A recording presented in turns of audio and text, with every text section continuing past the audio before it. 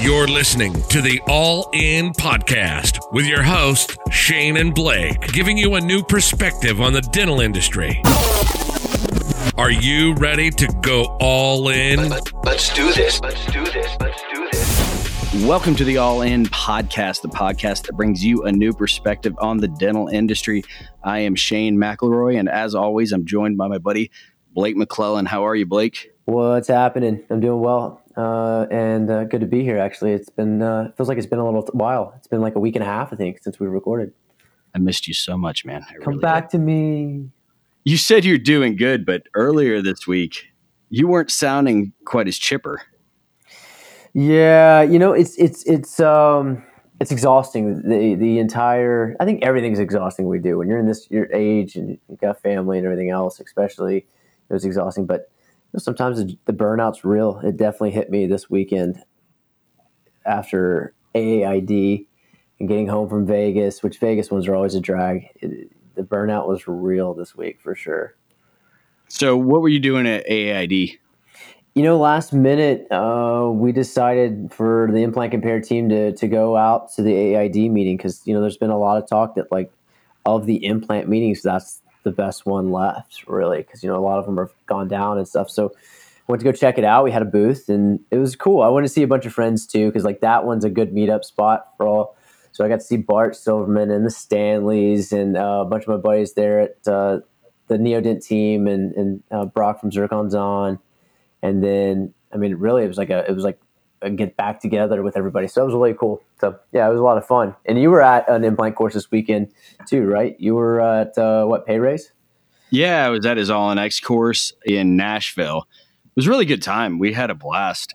They did a really good job. Royal Periodontics, if you follow Instagram, he was the other guy teaching.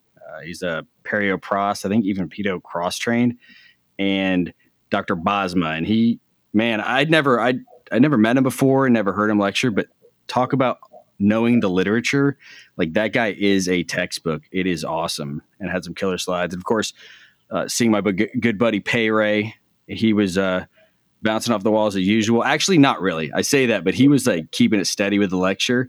He did a really good job, and we had a blast. It was really kind of cool too, because I expected it just to be a bunch of GPs, which is fine, right? But it was a nice mix. There was an oral surgeon there. There was a few periodontists, some prosthodontists there. So it was a really cool mix of people, and had a blast, man. Really, really, they did a great job. So, but man, I tell you what, dude, I got out there. I've been kind of sick last week, and you may hear it in my voice. Being on the road like that, like, I flew out there and then I drove back with my buddy Dr. Ash, and just, man, I just feel like I can't quite get healthy. And I know you must go through that too, just flying as much as you do. Does that ever happen to you where you just feel like you're not ever quite 100% healthy? Dude, I have a hack for all the travel because, like, I had to. I'm on steroids all the time because of my allergies and asthma and everything. So I have, like, no immunity. But I found this supplement at some trade show. It was like a holistic dental conference or something. It was a very unique one, man. Must have been one of the Zirconia meetings. There was like a no Wi-Fi, you know, because they went Wi-Fi poisoning. It was a different one. I'm not even lying about that. That is not an exaggeration. So, anyways, I found this, like, vitamin C supplement from this company, and it's like this little packet. And I remember I've given you guys some too. I use that thing all the time. It's like Emergencies, but it's a liquefied version. And man, that stuff is my hack. Every time before I get on a plane, I take that stuff, and that's the only thing that keeps me going, because it's tough when you're sick on the road. There's nothing worse. I've been sick at Amos Implant in Chicago midwinter, right in the middle of December. It's raining and snowing, and there's nothing worse than that, being trapped and sick in that environment. No, for sure. Yeah, that goo stuff you gave me. That actually helps some. I got to remember to take that again, because my kids, they have to mix it with stuff. My wife just looks at me like I'm out of my mind when I just suck it all down at the same time. And it's kind of gross, but I'd rather eat a whole ketchup packet. I'll put it like that than eat one of those packets straight up. I always got to mix it. Oh, it's terrible. It's way worse than a ketchup packet. But you gotta stay up, man. And, like, when you're on the go, you can't quit. I mean, that's the part about when you're all in like that. You've built a system that's dependent on you, whether it's family, business, or whatever, or a clinic. You just can't quit. You got to find something that keeps your immunity up. I mean, my cabinet looks like Lance Armstrong's cabinet, man. I got enough supplements to support a GNC in there. Like I eat all kinds of like vitamins and stuff for to stay healthy. Those meetings, it's like you just completely rule it out I don't drink that much anymore. I'm pretty old and boring now, but when I'm at one of those meetings, I pound because it's just kind of the environment, for better or worse. It's fun, but it wears on your soul a little bit. You know, when it's just meetings, I mean, look, I have like an average of 4 or 5 meetings a day, and everyone's going to have a cocktail, you know, or a beer, you know, and it just adds up, you know, and you're going from 8 a.m. I think the first day of the exhibit hall was from 8 a.m. till 7:30 p.m. And yeah, it was nuts. But anyways, I digress. We have a very important and awesome co-host again, I guess you would say, tonight.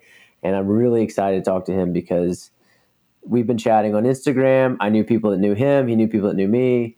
And we hadn't met yet until I think about a couple weeks ago. And then you met him last week, right? Last week, like the day before the day of, actually, I flew out to Payman's course. He was coming in for a lecture for Straumann, actually, locally in my backyard, and was cool enough to come down, and we had lunch and really hit it off. And you know, I'm full arch nerd. We know that. And so we were just nerding out together. So I'm excited to do that. I'm going to let you bring him in. But before we get into that, I put a post on Instagram. We said, if you can guess the guest, we'll give you a shout out. And so real quick, Trent Pierce guessed correctly. Nathan Marlowe guessed correctly. Thomas Monahan, Shane Treadway, our buddy over at Straumann on the north side of Atlanta. And the guy who got it first was your buddy Adam Caraway out of South Carolina, man. What? Yeah, he's actually part of the DIA team now. He joined up with us last year, so he's awesome. On the DIA team. I love Adam. That's awesome. Did he know? Like he didn't know. He just guessed. Here's the thing. Once I said triplets on there, and I said Carolinas, like I guess anybody who already knew him. How many people do you know that have triplets? Right? You made it too easy. But yeah, I'm not that smart, so I can't get too complicated. Maybe we'll make it a little trickier next time. So why don't you introduce the guest real quick? So yes, this is the one, the only Dr. Hunter Dawson. He's a prosthodontist out of North Carolina. I've met him through Instagram, like I've met most of the people I work with now. And, you know, we really have, now we chat pretty much every day. I mean, the guy's a really outstanding guy. I've watched his hustle. He's done a lot of full arch work, and he's also done a lot of just, you know, repair work and stuff. And I've talked to some surgeons who spoke highly of him, and then, you know, I knew some people through other friends through Instagram that knew him. And yeah, man, it's really exciting to kind of dive into a talk because we really haven't had much of time to really just kind of sit and talk about what you're doing, Hunter. And so I think everybody's going to love his mindset and his outlook on dentistry, as well as how he hustles and manages his time in life with having triplets and doing, prosthodontic work. And if I'm not mistaken, it's triplets plus one. So he's got a full house, and he's at a very young age, grinding a lot. But welcome, Hunter. Thanks for having me, guys. Happy to have you, man. So let's start out. Hold on. You got triplets, and then you elected to have another child. Is that correct? That is correct. Tapped out on 2 kids, right? And I'm 37. I just couldn't handle anymore. How old are you, Hunter? 31. How old are all your kids right now? So the 3 3.5-year-olds and a 1.5-year-old. Oh my God. God bless you. That is amazing. You got a full deck. Yeah. So I saw one picture of Halloween stuff already with some Oompa Loompas, I think. Is that what you guys are going with for Halloween tomorrow? Yeah. So they're the chocolate factory workers. We got the green spray, hair paint and everything. That's awesome, man. I could be an Oompa Loompa just without doing much, actually. Maybe just the hair, unfortunately, for my body shape and then all the grief Blake gives me. But can you tell us a little bit about, where you're from originally and how you kind of got to this point, why on earth you chose to be a prosthodontist, and kind of where you are today in your career? Yeah, absolutely. So it kind of it's interesting the path that Blake has made with Implant Compare, because that's kind of what got me to where I'm at. But so I'm from Whitsett, North Carolina, which is a small farm town, about 45 minutes west or east of where I'm at now in Winston-Salem. Went off to NC State University for undergrad, and then off to dental school in Louisville, and ended up spending 7 years there because I did my pros residency there as well. I decided I wanted to do pros because one day in dental school, I sat down and I looked at all of the dental CE that, mentors and people that had helped me get where I was in dental school told me that I needed to do as soon as I graduated. And so I made a big spreadsheet one day and figured out how much it was going to cost and how many days I was going to be gone and how many weekends it would take me to do all the continuums for each category. And it was overwhelming. And so I decided to do a pros residency instead, which from a time and money standpoint just made a lot more sense. So as a prosthodontist, you got to be a little bit anal on stuff, right? That's most prosthodontists I know. And you start out fixing a lot of problems. Is that something that's kind of inherent with you where, you see something there, you have to take on something and try to repair or fix what somebody else has done? Yeah. Unfortunately, that's kind of the world we live in. I'd love to think as a prosthodontist, I could start treating patients first. But a lot of times I'm taking patients that have been, treated through the lens where they haven't been looked at comprehensively and kind of redoing work, or patients that have just kind of fell through the hoops in dentistry throughout their life and really are in a bad spot. Now, let me ask you this. How much debt did you accumulate, or if any, I don't know if you paid out of pocket, but how much did it cost you to get to the schooling you did?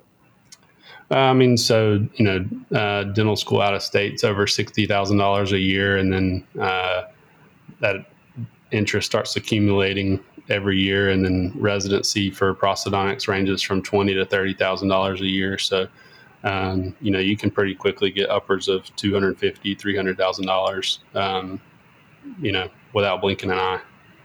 That's amazing. So, you do all that, and then you're 31. You've built that up, right? And then you've got a family of four, four children, and then you're trying to also start your career and launch that at the same time and build like a referral network and all that.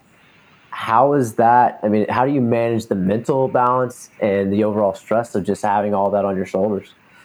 Yeah, it was tough at the beginning and overwhelming, because as a prosthodontist, I practice referral-based pros. I don't do any surgery.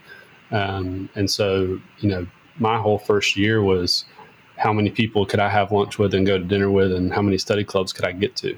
There was a lot of time management and a lot of time waste, to be quite honest with you, that first year, just trying to accomplish all of those things. And now, did you meet your wife in dental school, or where did you meet your wife? Sixth grade. Oh, wow. That's amazing. Yeah. That's awesome. Yeah. And, Sweethearts, huh? I don't think she'd call me her middle school sweetheart, but we've known each other for a really long time. Our grandparents went to the same high school, so our families go way back. So did she have a pretty good understanding of what she was getting into as it progressed? She was really committed the whole time, and she knew I've wanted to be a dentist since I was 12. So, she knew that was always my vision. I don't think she knew it was going to be 3 more years after dental school at the beginning. I kind of snuck that in, but she was always a huge supporter of it. So why at 12 did you realize you wanted to be a dentist? What drove you to that? A friend of mine threw his head back into my front tooth when we were wrestling in the backyard, and I had to go get a root canal. And the endodontist here in Greensboro, North Carolina, he let me watch with a hand mirror, and I was fascinated and I was hooked. You were watching at 12, having a procedure done on yourself. Yeah, that sounds like something my kids would like. They like Dr. Pimple Popper and all that stuff. So maybe that's their pathway. There you go. So I have a question. You've been speaking a ton. I want to get further into that too, but we had a conversation at lunch the other day, and you talked kind of like, we were talking about you getting into your first year of practice and trying to get referrals. Can you take me through, you talked about a rep that you partnered with and got out there, and that was kind of the start of your lecturing career was locally, correct? Yeah. I had a tremendous partner. Her name's Gina Marlowe. And she really took me under her wing, and welcomed me to the community. But not only that, supported me in building a referral network. And that's all we did. I just tried to go out and I helped educate staff and, assistants and hygienists and front office on what dental implants were, so that, every office in my community could talk at a higher level about it. And that worked really well. So how many lectures do you think you gave, or study clubs, or whatever, in that first couple of years working with her and just doing it in referrals offices? Yeah, I mean, I'd say in the first year, we were probably averaging somewhere in the ballpark of 1 to 2 a week in the greater Greensboro area. So, it'd be pretty easy to say we knocked out 40 to 50 offices doing lunchtime lectures. Just I blocked an extra 30 minutes for lunch. We rushed over to an office. We brought in lunch, and I lectured for 45 to 50 minutes, and then we left. A good old lunch and learn. And Yeah. you know what? I don't think a lot of the people on the rep side realize how much specialists are doing that. That's something you don't really learn in dental school, is how to be a salesman. And it's really what you're doing as a specialist is you're going out and selling yourself and doing it really from the ground up with the lunch and learns. That's the hardest thing to do. It's a lot of work. Yeah, and I had another mentor, that's a prosthodontist in Louisville, Kentucky, that really, he told me the biggest thing you can do for your community is make sure that people know if they have a question, they can call you and be approachable.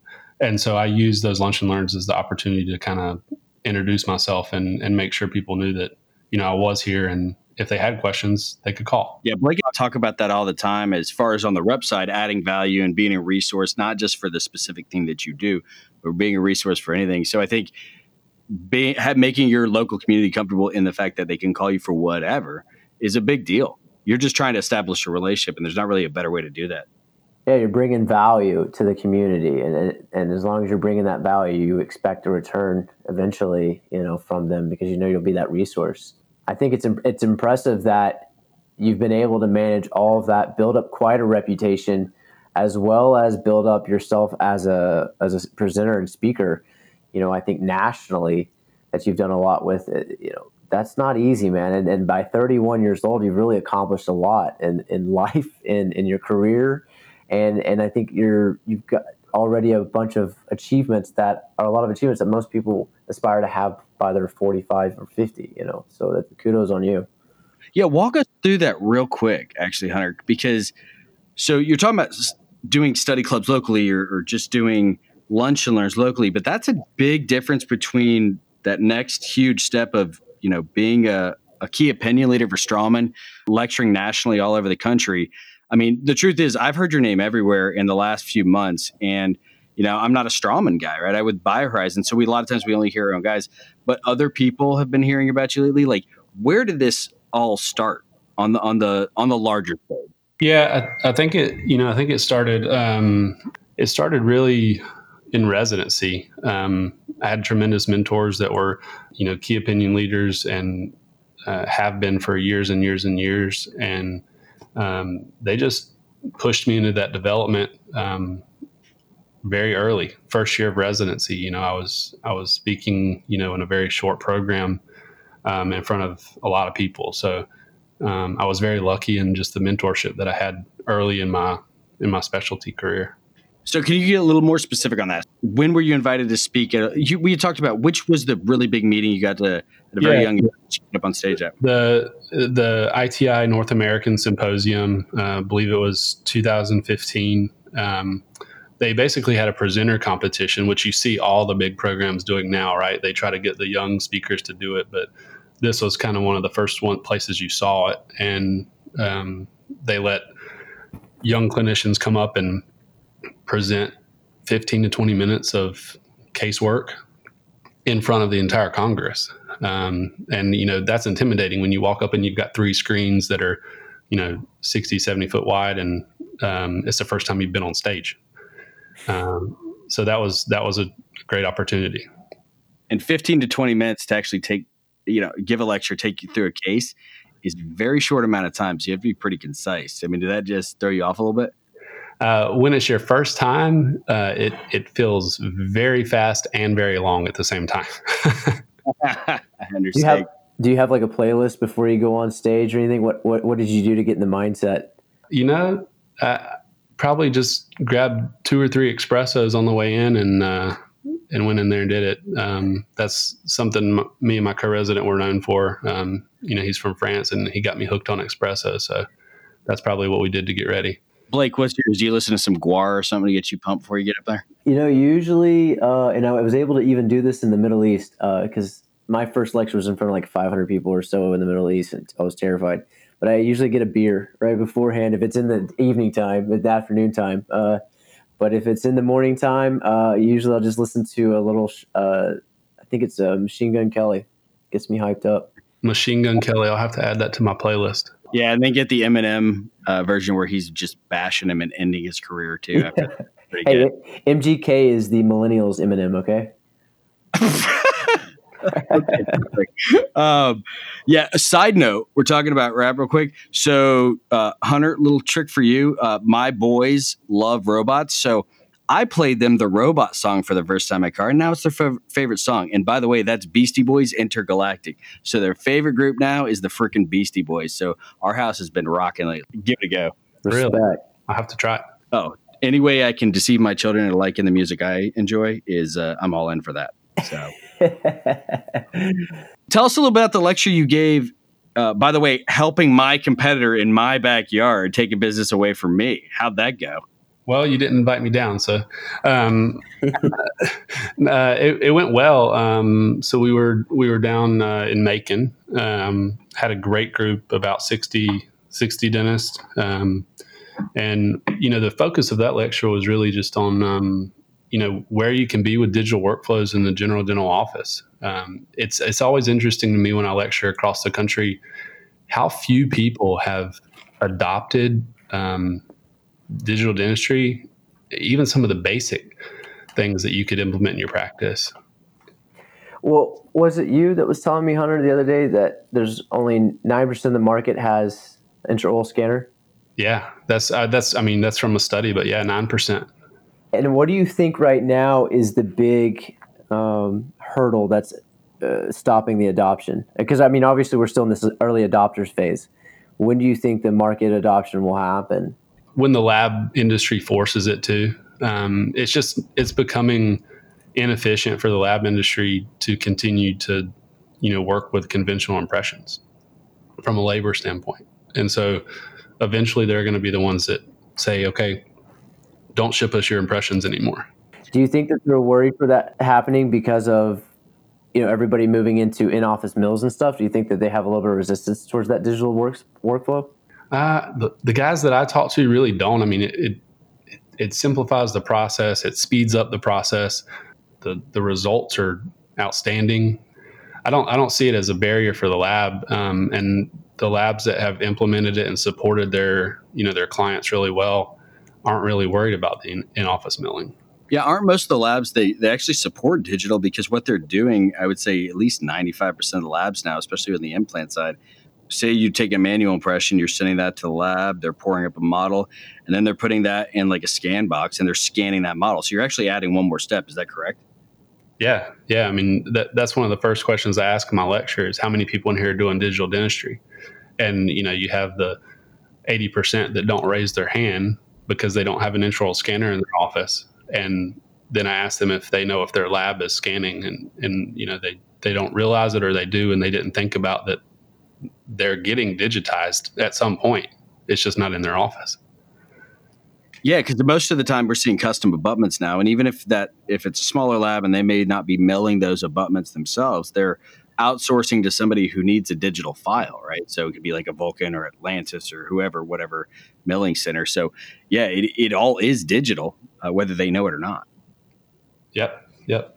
So yeah, that's one of the big topics that a lot of people get me to speak on, just because that's the entry level, that's the barrier to where things are going. What do you think about those devices like PIC and Mectron with the the dice looking pieces that go inside the implant bodies? Do you think that those are making the devices like that will help kind of, I guess, grow the market through, innovations, things like that, having unique workflows? Or do you think that those are just niche and they'll phase out? Expensive toys, is that what you mean? Yeah, exactly. Yeah, I think it's a great question. And, the market's going to tell, right? It's either going to sell or it's not. I think the barrier that you're going to have to most technology is what you've seen in medical is over time, these solo offices, and that's still the majority of the market. Everyone's worried about DSOs, but those smaller offices can't buy, $50,000 scanner and then $20,000 this and another $20,000 that. At some point, there's a ceiling to the technology they can implement because of cost. And that's going to be the barrier. So the market will tell. The market will tell if it's a good idea or not, or if it's going to work or not. Yeah, the 3D cameras right now, to me personally, because I got to play with them. Adrian from PIC came in from Spain, and we actually did some impressions of Brian Linke here. I don't know if you're familiar with Vividex, and then Andrew Curry. So we got to see it. It was awesome. Took a great impression. It was super fast. It was super accurate because we got the finals back later, and it worked out really well. But the problem is that's specific for full arch. So you got to be doing just a crazy amount of full arch to justify that cost. Whereas an intraoral scanner, it's multifaceted. You could use that in so many different ways. Exactly. And the versatility becomes key when you're talking about buying a big piece of equipment. No, and I think that's been a lot of the limitations there is that, with the lack of communication, being that they're closed software, and a lot of these, everybody's nervous that, okay, you're really not just buying into the immediate technology, you're buying into the scalability of that company, and will they, support it 3 years down the road, 4 years down the road, or am I buying a whole new scanner in 2 years, 3 years? Exactly. Well, I think the entire market's been forced to be, open source. You even see, Sirona always had that rap of want to keep everything in house, especially when Patterson had it, and it was Seric, Galileo, and now they don't really have that option anymore. So I think with their newest scanner, I forget the name of it, but it's completely open source, right? And so you can use it with any system now. And I think they've been forced to do that just because of Trios and all these other scanners have really caught up as well on other milling systems too. So most of them are coming around. I think Nobel's even going to open up theirs, and I don't know about Straumann. Hunter would have a better idea, but I think they're getting forced to, like you said, they've got to, because there's so many different workflows and different systems that you can work with now on the back end, not just the scanner side or design software and everything else, that they have got to be a little bit more flexible, which you see open source in regular tech, but why dental and medical it's always closed is really just because the big companies are scared to let it out. They don't want anybody to knock them off. Well, and you see what the market did to drive that. I mean, your point with example Seric, a lot of people wanted to buy that scanner, but they didn't want to take the time to do in-office dentistry. 100%, because you're then committing to being a lab as well and digitally planning it all. And so that's you got a $30,000, $40,000 scanner, and then you have a $100,000 mill. But I don't want the mill. Well, you need both. So what do you right now, Hunter, do you see as the top of the end scanner? What's your favorite one right now? Has the most functionality or whatever? What's your favorite toy right now? So we have Trios in our office, and then several of the other offices I work with have a Trios in every office. So to me, you have to look at the type of dentistry that you're doing. That's one thing I always talk about. And if you're scanning a full arch, whether it's for crown and bridge or you're scanning scan bodies, or you're scanning maybe even for a denture, the versatility of the Trios is really what is keeping that the go-to for me right now. Are you actually scanning any arches like, let's say, all on X, right? We've got the multi-unit abutments place. Are you scanning that yet? I know some people are really trying it. Nobody's really completely mastered it yet. Yeah, I've scanned a few. The question is, do I still go back and do an analog verification? Yeah, absolutely. Just because there's still enough distortion on the terminal ends of that scan that it makes me uneasy. Now, do they fit? Yeah, I've had verification fit from an intraoral scan. So, the technology is pretty incredible if you look at it that way. But I still, like you said earlier, a little bit OCD, a little bit anal. I like to know for sure that it's accurate. So is that one of those 60% of the time it works every time, or is it like 95% of the time it's working every time? It's working a lot. I'm not writing it down and how many times I have an issue with it, but I'm having pretty good success with it. And I still do like to go back and make an analog verification, though. I can't get around that in my head. You work a lot right now with Straumann and the BLX, right? Like that's come to market in the US recently. Again, I love the full arch side. It's a cool looking implant. It's all black. I believe it's the rock solid as well, so it's got to be very strong. and it looks mean as hell. Can you take us through that really quick? Like some of the, honestly, I'm probably helping competition out a little bit here right now, but I don't really care because I'm interested to learn more about that particular implant, what makes it so, they're marketing the hell out of it, but what's the real information behind it in your experience so far? Yeah, so we actually have a double arch tomorrow with one of my oral surgeons here in Winston-Salem, and we're using that implant. And, we've got a huge stock of the BLT, which is just their regular bone level implant. But we went after that implant for tomorrow because, we want guaranteed stability in an immediate situation. So from a surgical aspect, that's what all the surgeons are going to tell you. Now, I'm not doing surgery, so I'll tell you what I like about it. I like that it doesn't matter if you grab this diameter or that diameter for the body. It's the same platform for me as a restorative doctor. So I don't have to go grab different parts and pieces if my surgeon needs to place a different size implant, or a lot of people are doing their own surgery. You don't have to stock different parts and pieces because you keep different implants. So definitely lowers your inventory stock as well. And that's big for me. So those are, restoratively, I think that's the big thing, is that it's the same platform across multiple diameters. And it's a great immediate situation implant.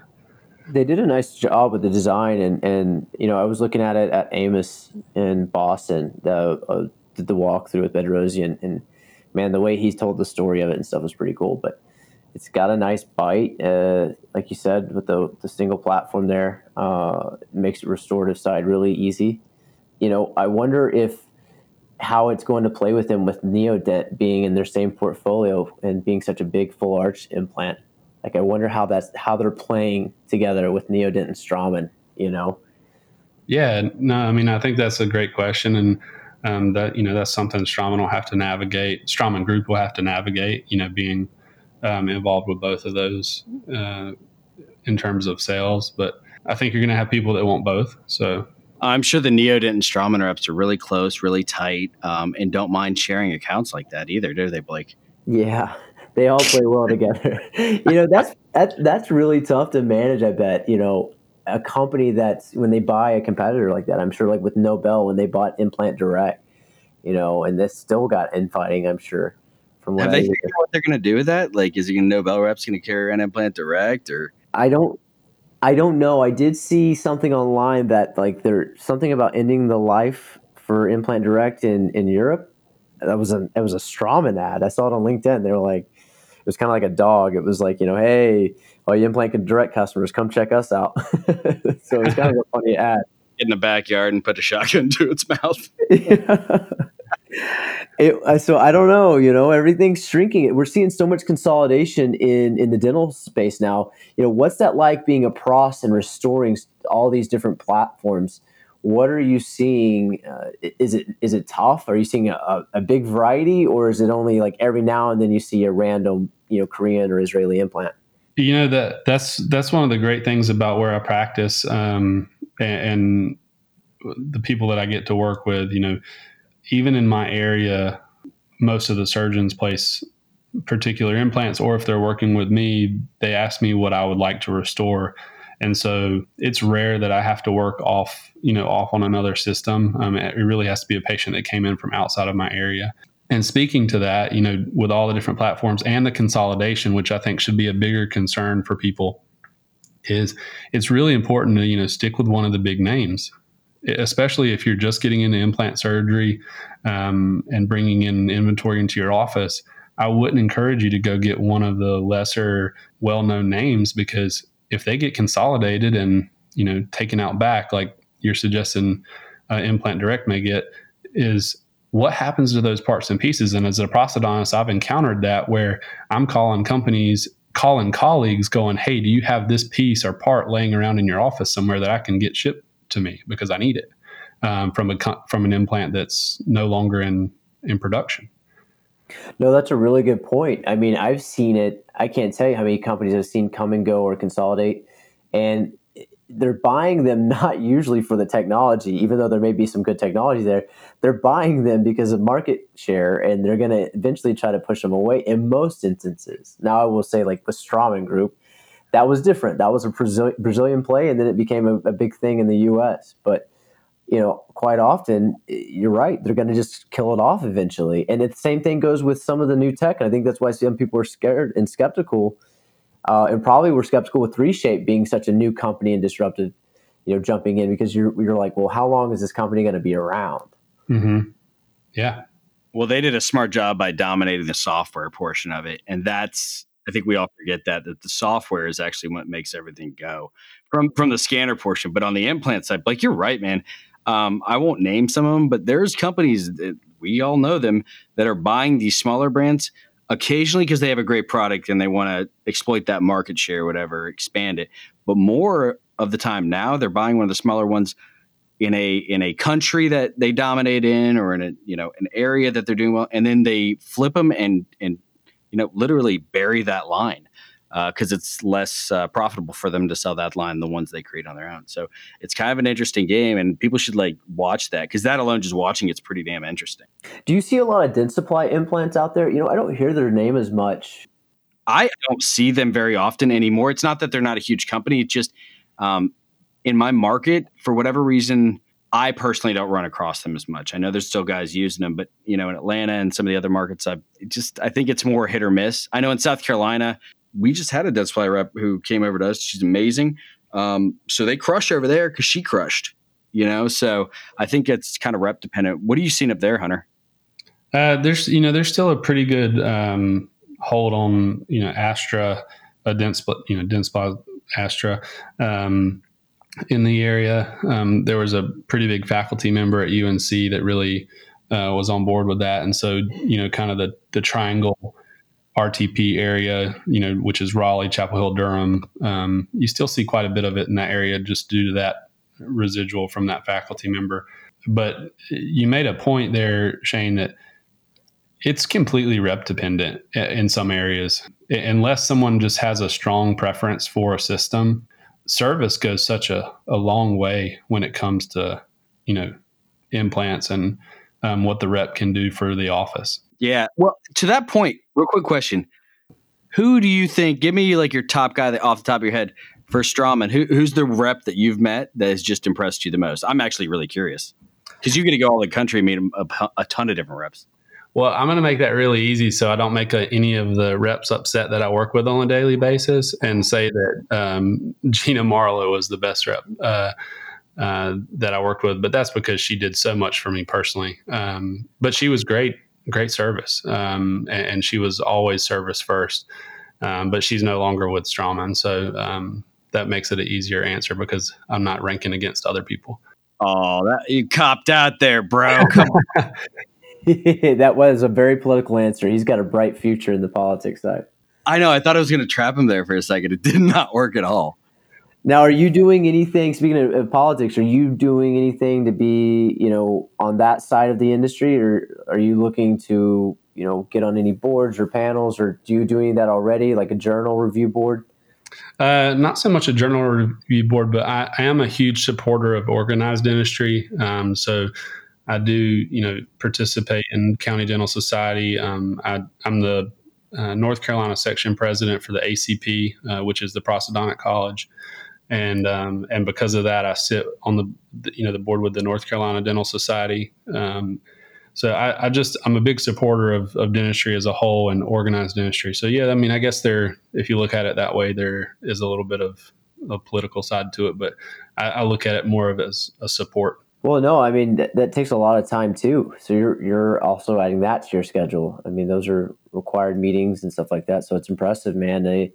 Again, 31 years old, you're really crushing it. You're definitely all in. There's no question about that. Let's bring it back to the burnout here for a second, because off air, you told us earlier in the year you were kind of getting burnout. Can you give us, this year alone, how many lectures have you done?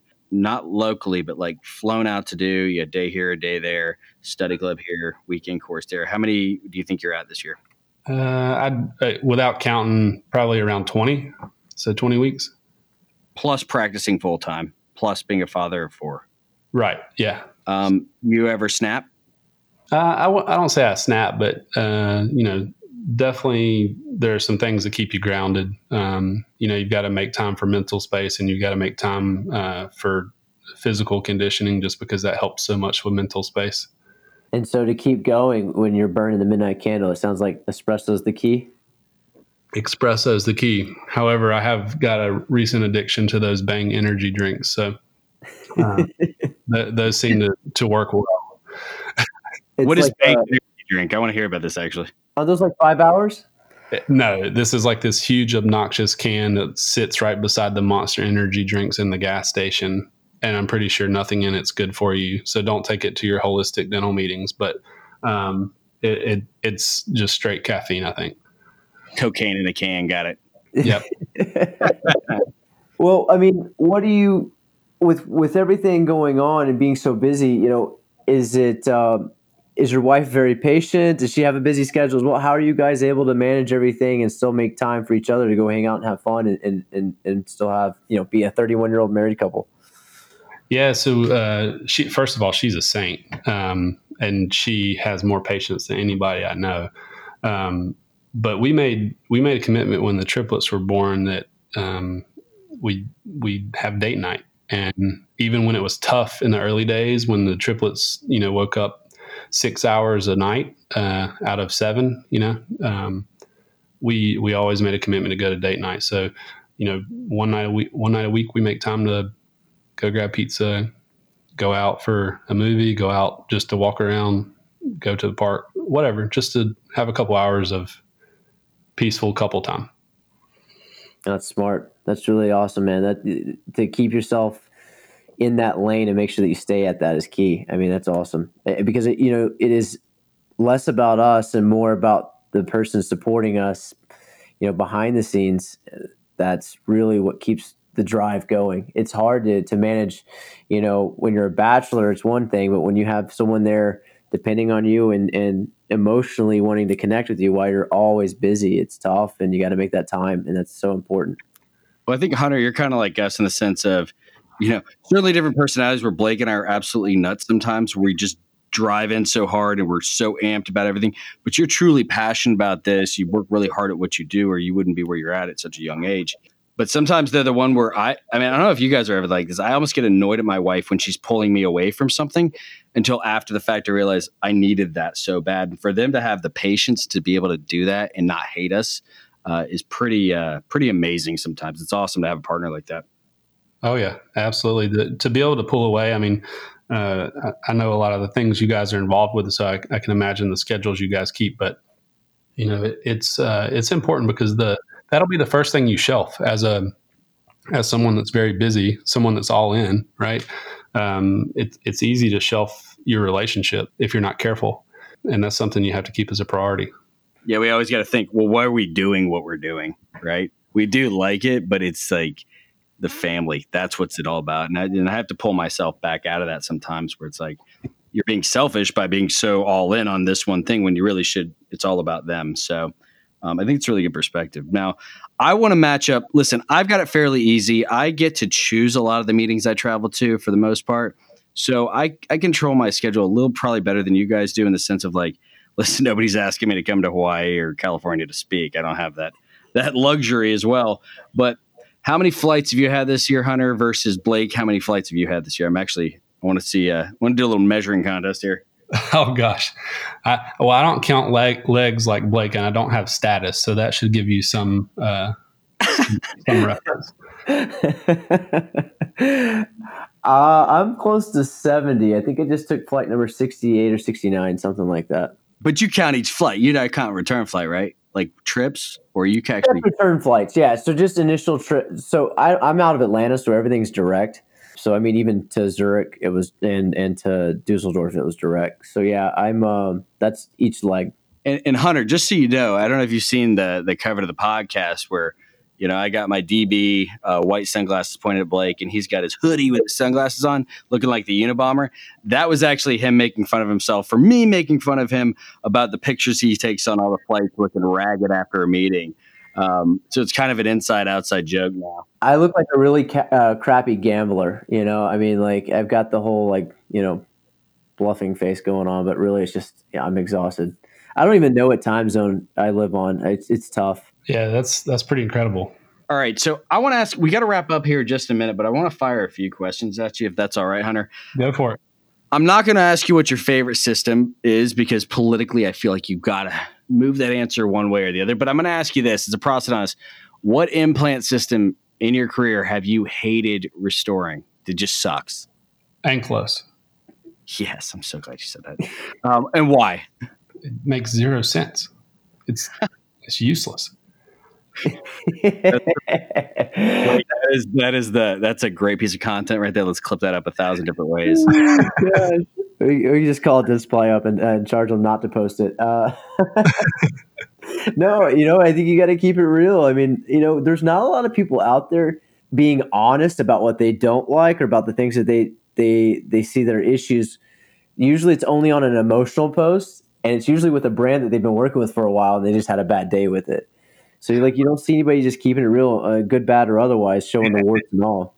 And that's not a hearsay, or that's not someone told me. One of the practices I work very closely with, the surgeon only placed ankylose for years. And so I'm seeing all of these issues, full circle. And I mean, you just don't see the issues that you see with that system with other systems. Speaking of issues, let me ask you this. Do you foresee a lot of complications coming back from the full arch wave that hit early, like the early adopters of full arch who went out there with maybe minimal education or training and stuff and started pumping volume out there? Do you think there will be complications to see down the road? I think there will be people that make a career out of those complications. I think there's people already starting to do that you see Petrangaro doing like revision cases already, like marketing that specifically. And you see the Zygo courses coming up. And I think that's a huge reason for There's not a lot of people doing Zygos. And that's what's scary about it all is that, there's such a small market. Or it'd be great. Maybe it's not scary for the guys like Petrangaro and stuff because there's just not a lot of Zygo guys out there, guys or girls. Well, hopefully nobody's just diving in. We're going to have eyeballs popping out left and right, and that's going to be horrible for the industry. Yeah, I mean, I think that's a great topic to talk about is zygomatic. I mean, I still struggle with the idea of a zygomatic without a very unique situation because one of the you ask, pick 100 surgeons and ask them what the most predictable graft they do in their practice is if they do this graft. And it's a lateral one, a sinus lift. Every single time, bone's going to turn over in the sinus. My mother-in-law had a more than fully pneumatized sinus and bilateral sinus grafting. She had a denture since she was 16, and man, that took tons. I mean, we got tons of bone there.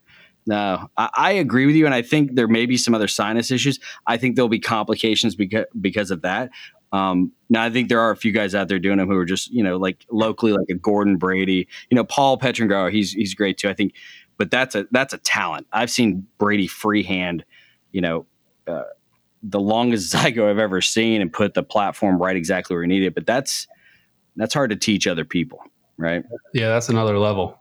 Yeah, I got to see Stuart Graves do one. It was at a course, I think it was Southern Implants, and he would trust his assistant to tell him when he started feeling pressure basically building up as he was placing that implant. Have him put their hand right there by the orbital and just simply wait for that to hit. And once that hit the Zygo, once it hit in place and you start feeling that pressure kind of push through a little bit, they would tell him to stop and then you're done. Like, can you imagine the trust in your assistant to just do that every time? Your assistants turn into the side checking Instagram while they're doing that. Yeah. Also, capture this on live, please. All right, I got another question for you, Hunter. What new innovation or product has come out on the full arch side that's helped you recently, or have any, or do you see any coming down the line? Yeah, I mean, the biggest one that I see right now is a product that I think is going to just change the way the industry does the process with smart denture conversion. It's a slick system, and if it works and holds up the way that it presents, I think you're going to see mass implementation. I mean, I think even people like ClearChoice will pick it up and implement it. Yeah, Blake, it was pretty cool. I saw it at Pay Race Course. It's Dr. Brandon Coford, correct? That's his name? Yeah. He's in Cary, North Carolina. Yeah, it was really cool. I actually have I think I got to check my scheduled call with him tomorrow, the next day. It was really, I get to see a lot of these cases, and Blake, you've been in them too, where you're in that conversion and you're just like, all right, let's wrap this up, guys. I got to get home for dinner, right? And then if you have these, you're luting and coring, you have these big holes in your denture that you're converting. Now you weaken the prosthesis, right? And so it was really cool. It was like literally the size. It was an interesting pickup. I won't give it all away because it's, I only just got to see it once, but easy pickup, really smart idea. And you don't really core out almost anything. Am I correct there, Hunter? Yeah, you core out nothing. You literally just drill the screw access hole, which is, that to me, that's the game changer. Like you said, weakening the conversion prosthetic is a huge problem. So the less you have to take away, the better. That's awesome. Yeah, I've been in some nightmare conversions. Oh my God. Like 8, 10 hour, 12 hour full arches, dual arches. You're like, oh God, this is too long. Wow. It's not profitable at that point. Like, why are you even doing it? If you gotta, you know what I mean? But it's also because of the lab guy didn't know what they were doing, and you got a specialist doing the surgery, and then you got this lab guy supposed to come in and work in a surgery environment. Everyone blames the lab guy. Well, it's if you're the lab, you blame the surgeon. If you're the surgeon, you blame the restorative dog. You're restorative, blame the implant company. The problem is it's two different types, right? And so with bad communication, it's a nightmare because they don't complement each other's style. So like it's both sides. Like it's if it's not good and the cohesion's not there, oh man, it can go south fast. That's a huge topic in full arch is communication. You've got to be on the same page. Absolutely. 100%. I think we talked about it in an episode too, that being the biggest part of it, because it's just, it really is, man. One little thing, if you don't know what implants is or what platform, what type of implant, just that information alone, you might not be able to do the case. And it's just, it's an interesting game out there. I've been spoiled here in Atlanta because we have some killer labs, digital and, old school style conversion labs. Like we got it all here. However, I've been in cases with not all labs are created. There are specialty labs. Understand that not all labs do it the same way. So find a good conversion lab, because if you get with a bad one, it's going to suck because they don't understand it. Yeah, I mean, if you're building a house, all the teams are going to communicate. You're going to have the plumbers talk to the GC. Everybody's going to be communicating on the build out, or if not, if the communication is bad, you get a lot of problems. Right? It's the same thing with building a mouth. Everybody's got to work together, and they've got to be a good team. Because then if not, it's just a bunch of finger pointing at whose fault it is. Yeah, but somebody's got to be the contractor in that situation. So it's usually got to be one of the doctors. A lot of times I take that role on here, but that's not normal. We got labs who do that too. So it's kind of this weird scenario where, all right, who's taking charge of the case? Would you agree with that, Hunter? Like, I'd imagine that you probably do that in a lot of instances since you're a prosthodontist. Yeah, and that's how I explain it to patients, to be quite honest, is, I'm truly just here to be the general contractor, or even further, just the architect. And from there, the team takes over. So, but there has to be someone in the relationship surrounding the patient with the patient's best interest at heart that's going to be that person. And where we see these fail is when you don't have anyone that truly can be that person. Well, I got one more question. Hunter, are you a football fan at all? I am a football fan. Who's your favorite team? NC State. I'm assuming you're talking about college. We can talk about it. Really? We'll start with college. That's how you know you're in the South, because they automatically assume college, right? I mean, the same way, like it's college is bigger priority than NFL, I would say. Yeah. And you probably thought since I'm a UGA fan, that I was going to give you grief, but I selfishly asked that question because a few weeks ago, Georgia lost to South Carolina. And I got a text from my really good friend, Blake, not, oh man, it's all good. They still got a chance. It was, how about them Cox? And something interesting happened this weekend. Blake had been out late the other night while I was at the course, and his favorite team, Oklahoma, was last second. They were about to lose. And I sent him a text saying, how about them Cats? Because they were playing Kansas State. And what happened, Blake? What happened? Is that how they lost? I think I sent you a middle finger emoji or something like that. I don't even know what. Yeah. Payback's a bitch, dude. Yeah, that was not fun. Vegas is a tough place to have a meeting. Oh gosh, especially when your team loses. However, you did get the high score this week in our fantasy football league. So Hunter, I'm going to give you a guess. Guess who one of your buddy oral surgeons is who got the lowest score. Oh, I've already seen Jim Howe took the L this week. He took it hard. I loved the fact that I was high score and he was low score. I know that was the best. So Hunter, I don't know if you know what we're doing with the Fantasy Football League. We have 16 teams, so that's a lot. And what we're going to do is we have 8 teams making the playoffs, so half the field makes playoffs. But the 8 teams that don't are gone. You're not invited next year. And so it's not looking too good for our boy Jim right now. Now, he still has a chance to turn around, but you interested in taking his spot next year when he shits the bed and doesn't make the playoff? Yeah, I'll just go ahead and tell him now that I'll take his spot next year since he won't be able to come back. He's terrible at it, obviously. And quick score update, guys. We're top of the 5th, 1 out. Houston's up 1-0 over the Nationals. Who cares? Well, I want to ask one last question to Hunter before we kill this thing. What is your best efficiency tool? What is it? Meditation, or it's family time, or taking breaks, or is there an app? What do you think helps you the most be all in? That's a great question. I'm gonna go with the gym. Awesome. Yeah, it's. We talked about Jim Howell. I've never been to the gym. I don't know what that is. Yeah, it's truly the only time you can shut everything off and you're just in your own head, and I get a lot done there. No, that makes a lot of sense. I think you find your clarity and you can let out your frustrations or whatever. But I agree. When you're in that headspace and you're also achieving something, you feel like you're accomplished something at the same time. So there's this endorphin release that is there. I love it, man. When I'm in my headspace, like whether it's running or, punching a wall, whatever, I get that adrenaline release, man. That's it. Better a wall than my face. I'll tell you that, guys. I got one last question. Hunter, you got any meetings you're going to soon or you're excited about or you saw that you're trying to get in? Because I know I just invited you to Peter Bolin and Craig Spodak have their Bulletproof Dental meeting, and I'm trying to get you to go to that one because I think it'll be that one's coming up, if I'm not mistaken. That one's in February. Is that right? February. And that one was a great one. So there's a meeting every 2 years that I try to get to. I missed it this past year, but it's an international mythology meeting, which sounds really not interesting, but it's one of the only meetings where I actually see surgeons, oral surgeons, and periodontists, and prosthodontists, and general dentists all together in the same area. That's awesome. We talked about that not too long ago, Blake. Why aren't there more meetings like that? When so much of the industry works together on cases, it doesn't make a lot of sense to us. So where is that and when is that? So this year it was at the Broadmoor, and they change the location every year.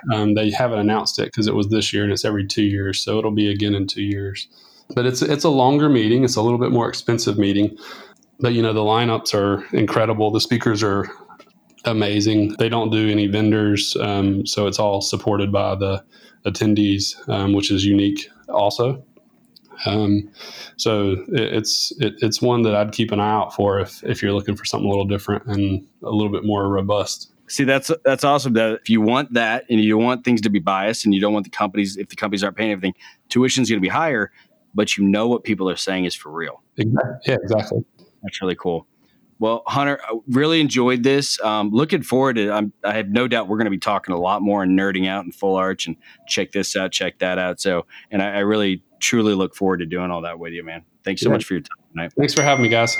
Thanks for being on. All right, guys, we'll catch you on the next episode of the All In Podcast. See you later. Thanks for listening to the All In Podcast. See you next time.